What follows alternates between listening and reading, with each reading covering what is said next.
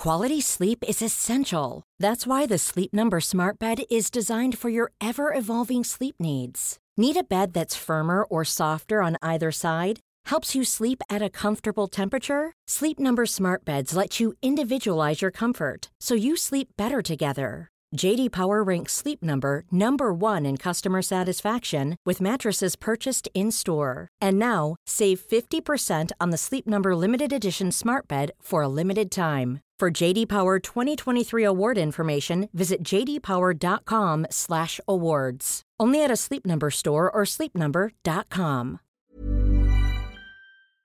Today's episode is presented by Lloyds Banking Group. Everyone deserves a safe place to call home. That's why Lloyds Banking Group has championed the social housing sector for decades, supporting more than 340 housing associations across the UK. The podcast will begin in a moment after a message from this week's sponsor. Government relies on innovation. Innovation relies on us. 5G enables big ideas, and we enable 5G. It starts with Qualcomm.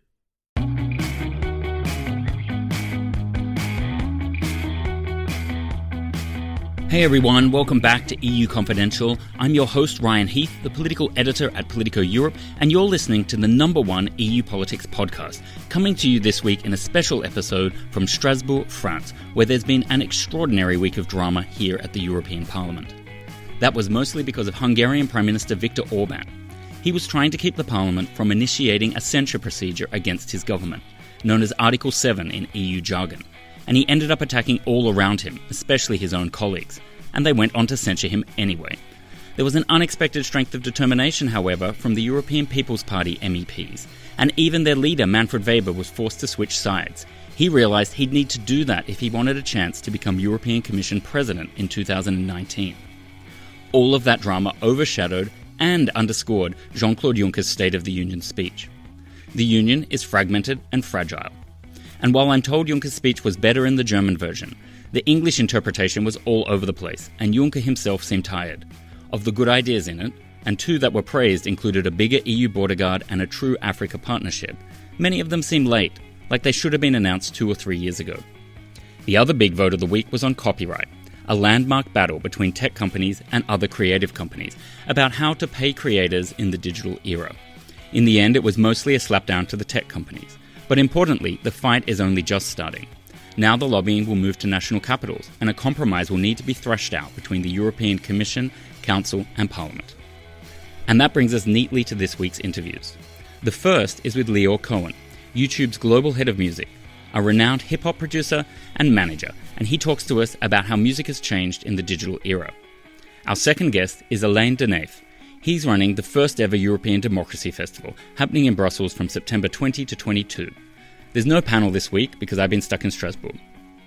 Over to Lior Cohen.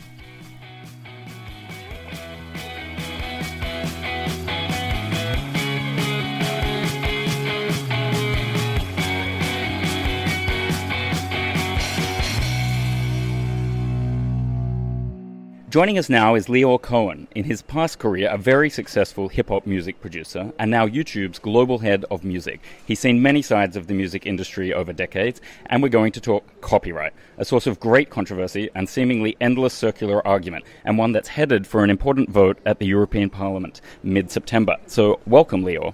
Thank you very, very much. I feel so privileged to be with you. Depending on who you listen to, this reform is either going to kill the internet by limiting what material can be shared online without paying copyright fees, or it may crush struggling writers or musicians by not paying them for their work. Now, before we dive into that discussion, I need to declare two interests. The first is that when I worked for the European Commission as a spokesperson between 2011 and 2014, one of the topics that I was responsible for was copyright. I shared that with, of all people, the spokesperson for Michel Barnier. And it was my job to help open up the copyright legislative reform and make sure it took account of internet and digital users, not just people from traditional industries. At the same time, I've also received copyright payments dating back to a book I published in 2006. So I've got perspectives on all sides of this debate. You shouldn't be the only one to have full disclosure. My full disclosure is that I've been making a living in the music business for 37 years. And I'm a simple music man. So I'm not sure. Maybe you should be talking to a lobbyist and not me. I'm simply a person that's interested in artists, songwriters, labels, and publishers, and moving our industry forward. Can you tell us a bit how the industry has changed? Because it's clearly gone through different mediums, there's clearly different types of music, and now there's a whole new scale of opportunity with the internet. But obviously it also changes the balance of power sometimes between who is going to arrange where value is distributed across all the people who make and distribute music and other content. So what's your take? Where's the industry come from and where is it heading? Well, let me tell you a little story. I used to be the road manager for Run DMC and the Beastie Boys. Never heard of them. And back in the day, we used to have to do meet and greets at record stores. Do you remember record stores? I went to one of them once, yeah. So I was very excited always to do meet and greets at record stores because you got an opportunity to meet the most important fans of the artist. I used to walk the aisles of a record store just to observe what's going on. And I remember in the front of the store was always the place where they had the records that were the most popular. And I remember looking at the Beastie Boys tray, and they were mostly gone, and there were only a few copies left. But they were number 32. And I remember at that time that there were a ton of records at number 1. It was Bruce Springsteen at the time. And it didn't look like anybody had bought any of those. And he was number 1. And it was at that moment that I realized, wow, there's some real funny business going on here. Here, there's hardly a copy of the Beastie Boys, but they're way down on the charts. And Bruce Springsteen was the number 1 selling album. And I realized at the time, after I started learning more, because I was just 22 years old, that the labels had a walled garden around distribution. And because of the CD, the expense of the CD, the cost of manufacturing and shipping and obsolescence and how one had to buy their way into retail, they were able to create a walled garden that protected that business. And the ability for the internet to happen allowed for the evisceration of that walled garden and that distribution network. And that's how the fundamental change that's happened in the business is that there is no more walled garden. And distribution has been eviscerated. And now I could record you tonight and put you up around the world at a very, very low cost. And that's brought in a bunch of new artists and songwriters to the game and has given access to consumers that's unprecedented and never happened before. And I think right now we're entering the golden age, the new golden age of the music business. There are 2 ways that the industry can get paid. 1, by subscription, and 2, by advertising and people paying with their eyeballs. And it's an incredibly exciting time that I think brings in a lot of diversity and gives a lot of artists and songwriters more opportunity of making a living in music. And I think this is a very unique and special time. I think it's unquestioned that barriers to entry have really come down in this and other content industries thanks to the internet. But we also hear others complain that the dividends they can make are lower using digital platforms, unless they make it really big. So I was wondering, what's your take or your defense of how YouTube and others are changing that distribution across the value chain? And would some of these vicious copyright debates actually go away if the big companies found a way to pay the smaller artists more? So I don't actually look at the world like that. I look at the world as there's two different consumers. And what we've done is actually listen to our partners in the music industry and understood that even though we're highly effective in getting people to pay with their eyeballs, they wanted us to layer in another offering around subscription. And it's like when you get on a plane, you'll rather get on a plane that has two engines.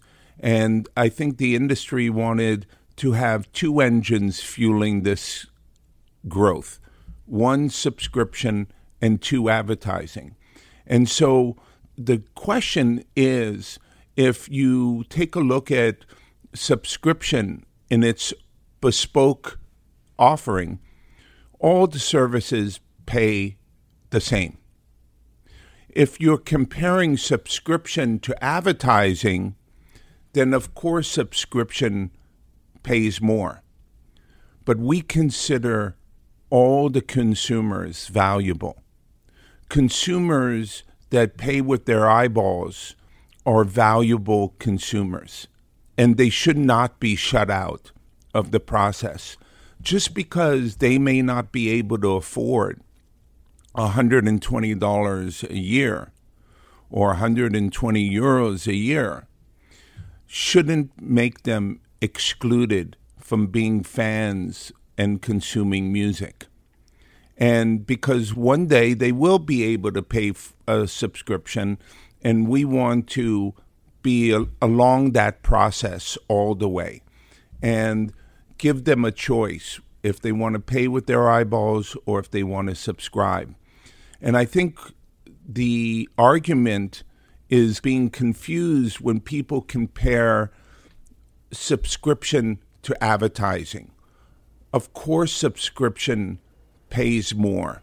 That's why it's called a subscription versus people who pay with their eyeballs. That sounds familiar in the journalism world as well, because we at Politico even have free content. I guess that's the advertising model.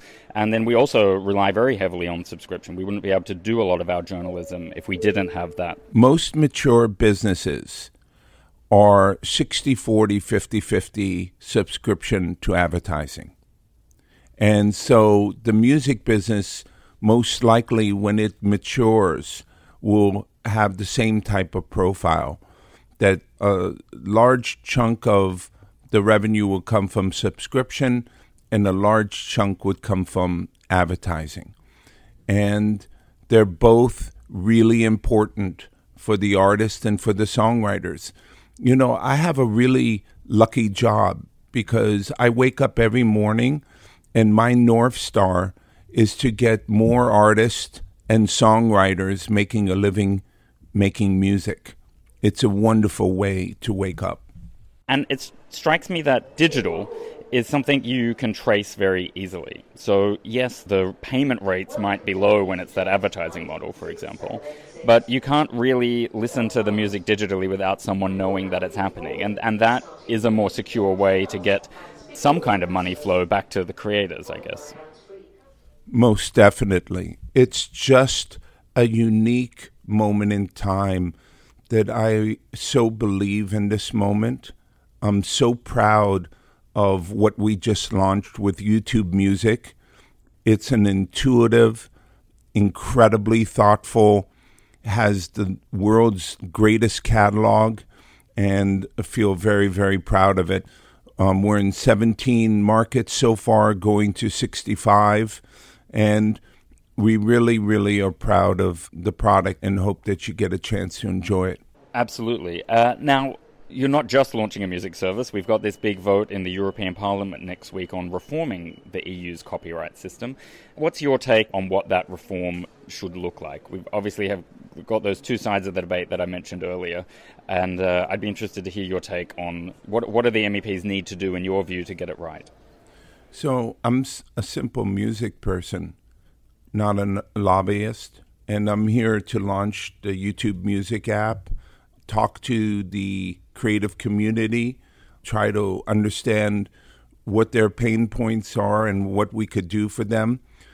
but I always worry when people can find business solutions and don't actually figure it out together. Like, I really want to understand what is the creative community's desires, what's important to them, and hopefully we could help them achieve that. And so I think that whenever you have legislation around the internet, it's very concerning to me, because who knows what the unintended consequences of that legislation is. All I want to do, and I know the people that I work for want the same thing, because I represent the music business. That's how I've fed my family, put my kids through school, is through music. And so I know, having been at Google and YouTube for the last year and a half, where their minds and hearts are. And whenever I talk to some of the creative community, and I'm in all the labels all the time, they are a champion of YouTube. The labels love YouTube. Tell us more about that, because I would have thought some of them would treat you as the poacher turned gamekeeper, but it sounds like you're winning them over. It's not that we're winning them over, is that they are finding their next biggest stars on YouTube. They're connecting with their fans on YouTube. They are utilizing YouTube as an opportunity to grow their business.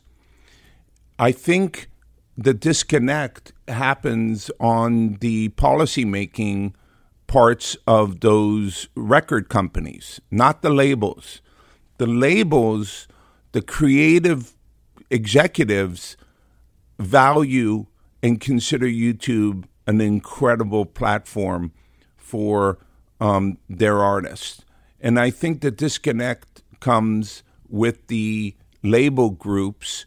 There's some sort of disconnect that I can't actually put my finger on. I'm not skirting the issue. Listen, we're building a platform on a global level that is reaching over 1.5 billion people. And we are helping those people monetize through paying with their eyeballs and signing up for subscription. Now, one final question. When we look back at music, the sort of things it used to be politically associated with were censorship or moral panic around rap lyrics or music being part of protest movements. Do you buy into any of the new arguments that copyright filters are restrictions on freedom of speech? I'm not skirting the issue, but someone has to present to me, what is the argument? What can we do better? Now, listen, is advertising shifting from traditional media to digital? The answer is yes. Is it shifting slower in Europe than it is in America and other parts of the world? Yes. Will it shift? You tell me. Are you watching your children consume on their television or on their phone? On demand or event? I think on demand, on their smartphones, that's how they're consuming media. I'm a simple music person. I know that the company is dealing with all these issues. They take it incredibly seriously. They want to do the right thing. The right thing oftentimes is quite complicated, but I know a lot of people are discussing it and trying to make sure that we come up with the right conclusion. So I'm sorry if you asked me about Brass Monkey or Sucker MC or Fight the Power, I probably would have a much better answer for you. We'll give you a pass on that one. Lior Cohen, thank you so much for joining us on EU Confidential. Thank you so much. That was YouTube's Lior Cohen. Next up, Jubel Festival's Elaine Denaif after this message.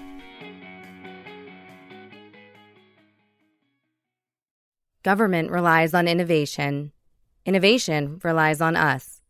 5G enables big ideas, and we enable 5G. It starts with Qualcomm.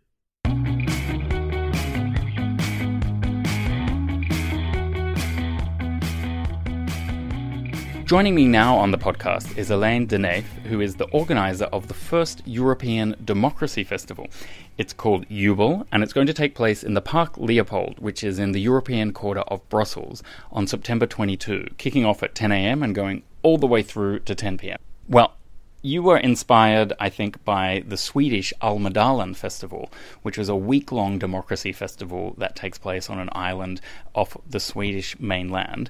Can you tell us a little bit more about what a democracy festival is? What can people expect when they turn up to the park? Well, first of all, let's pay credit to the person who invented that, because he is quite famous. Olof Palme invented that exactly 50 years ago in 1968. And that's also part of the explanation of the name of our festival, Jubel, which in the Scandinavian languages means jubilee. And it's 50 years, indeed, that such a democracy festival has been invented. So we came across the idea a little bit by chance while searching on the internet. And we immediately thought that this national festival could be brought to the European level, let's say the supranational or pan-European level. But what we did not know at the time is that in the meantime, this phenomenon and this concept had multiplied already in 9 other different countries. 5 Nordic countries, the 3 Baltic countries, but also the Netherlands, and next year Germany is going to be on the line also. So there is something spreading through Northern Europe, at least. Is the idea that you've been inspired not only by the festivals, but by some of the really aggressive politics we've been seeing lately, and that it's time to get this tide shifting southward and having all of Europe involved? Well, you're right in observing that this phenomenon of democracy festivals is for the moment more a northern phenomenon than anything else. And we still need to see whether it's going to catch in the south or more to the east of Europe. Now, all these festivals have grouped themselves into a platform. And this platform now gets inquiries and requests for information from countries which do not have such a festival, but which would be interested in organizing one. And it comes from Moldova, the Ukraine, Belarus, but also beyond Europe, South Korea and Nepal. It is a place where people come to discuss about the society they live in, the democracy they live in. So they discuss about politics, clearly, but essentially about their problems, what matters to them, their identity, their, as we say in French, their vivre ensemble. And so they do that in a situation of great equality among participants, among themselves first, but also with the people who tend to be the decision makers, politicians, leaders of NGOs, corporate leaders, etc. The atmosphere is totally relaxed. These are summer open-air festivals, and there's no question of hierarchy. When you have a question to ask, you ask your question, and you're supposed to be answered by the politician or the corporate leader. That is exactly what those festivals are about. So we're talking sort of small group discussions, not bigwigs on a stage giving a lecture, but people sort of coming together, not wearing suits, not being intimidated, but just really talking about everyday problems and what's on their mind. Definitely they are not wearing suits, that I can guarantee. Now, the formats of discussion can be very, very different. You have workshops, you have panels, but you have also speeches given on a main stage. And in the Swedish version of these festivals, you even have slots reserved for each of the parties represented in the Swedish parliament. And they all get their fair share of direct talking. But the most formats we witness in these festivals throughout the summer are discussion in smaller groups where people are really in a dialogue among themselves and with the people being part of the panel. And who are the sort of partners that you're getting involved? Can you imagine that the European political parties will want to sign up, or are you more working with local networks, activist groups, people like that? Well, our partners for this year are very varied. First of all, this has been made possible by the King Baudouin Foundation which gave us, the financial support to get this started. We have the European institutions on board. I have to say that we are absolutely happy to have them, but we don't want this festival to become a festival of the EU institutions. It's a festival about the European thing in general. So our main partners in terms of delivery of content are about 15 different European movements of all kinds. Okay, many of them are pro-European, but there are also some of them which can be quite skeptical about the way Europe is functioning nowadays. But we have them animating workshops, animating panels, and delivering a lot of content. We will have the participation of some political groups of the European Parliament, but there we are still discussing. For sure, we're going to have 2 or 3 of them. Important to notice, we invited everyone, because in the tradition of the national festivals in the north of Europe, everybody is invited, including the extreme left, the extreme right, the Eurosceptics. Nobody is being left out. Now, the people respond or not to the invitation. That's another question. But everybody is invited. And what are you most looking forward to? What's the session that you want to participate in more than anything else? Or will you be too busy doing all of the logistics of the day? Well, of course, I'll be walking around all the time, but I think there will be very interesting sessions about the question on how to create a conversation culture in Europe. And that is a place where we're going to speak about the ECIs, the 1 million signature petitions, the famous citizen consultation, the idea launched by Macron, but also something that we are going to experiment throughout the festival ground in the Parc Léopold. And that is what we call, maybe in a bad English, the captation tools. Let's call them interactive tools. So ways to try to get what the people really think about Europe, its shortcomings, its achievements, but not using the traditional way of surveys and questionnaires. I think it's very interesting. We do a lot of shouting and a lot of talking in Europe. Maybe that's not only Europe, but it's definitely true also in Europe. So it seems to me like there's going to be a lot more listening at this festival than you see in traditional political conversations. So I think that's something to be applauded. Is there any final message that people who are interested to come along need to hear?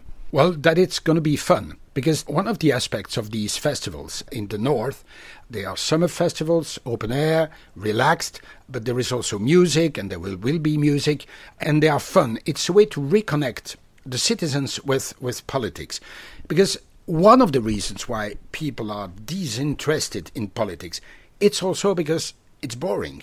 And that's what these festivals in the Prul are all about. This year is a prototype year. We test out a lot of techniques and ways of organizing this.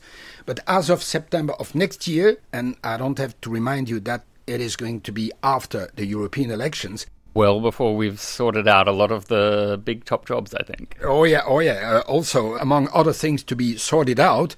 But probably, I'm afraid, the results of these elections may be a little bit disappointing for many Democrats in Europe. That will be a reason more to have a full-blown first real edition next year. But I would really encourage the people to come this year, because they're going to taste the flavor and have a sneak preview of a new animal in the landscape, and that is a democracy festival where people speak out, but above all, first listen to each other. Alain Deneff, thank you so much for joining us on EU Confidential. Thank you. That's all we've got time for on this episode of EU Confidential. Remember, if you haven't signed up to formally join our community, you can do that at politico.eu/registration. Just tick the EU Confidential box and we'll send the podcast to your inbox each week and invite you to any podcast-related events. Podcasting is a team effort, so this is a big shout out to Wei Dong Lin and Andrew Gray.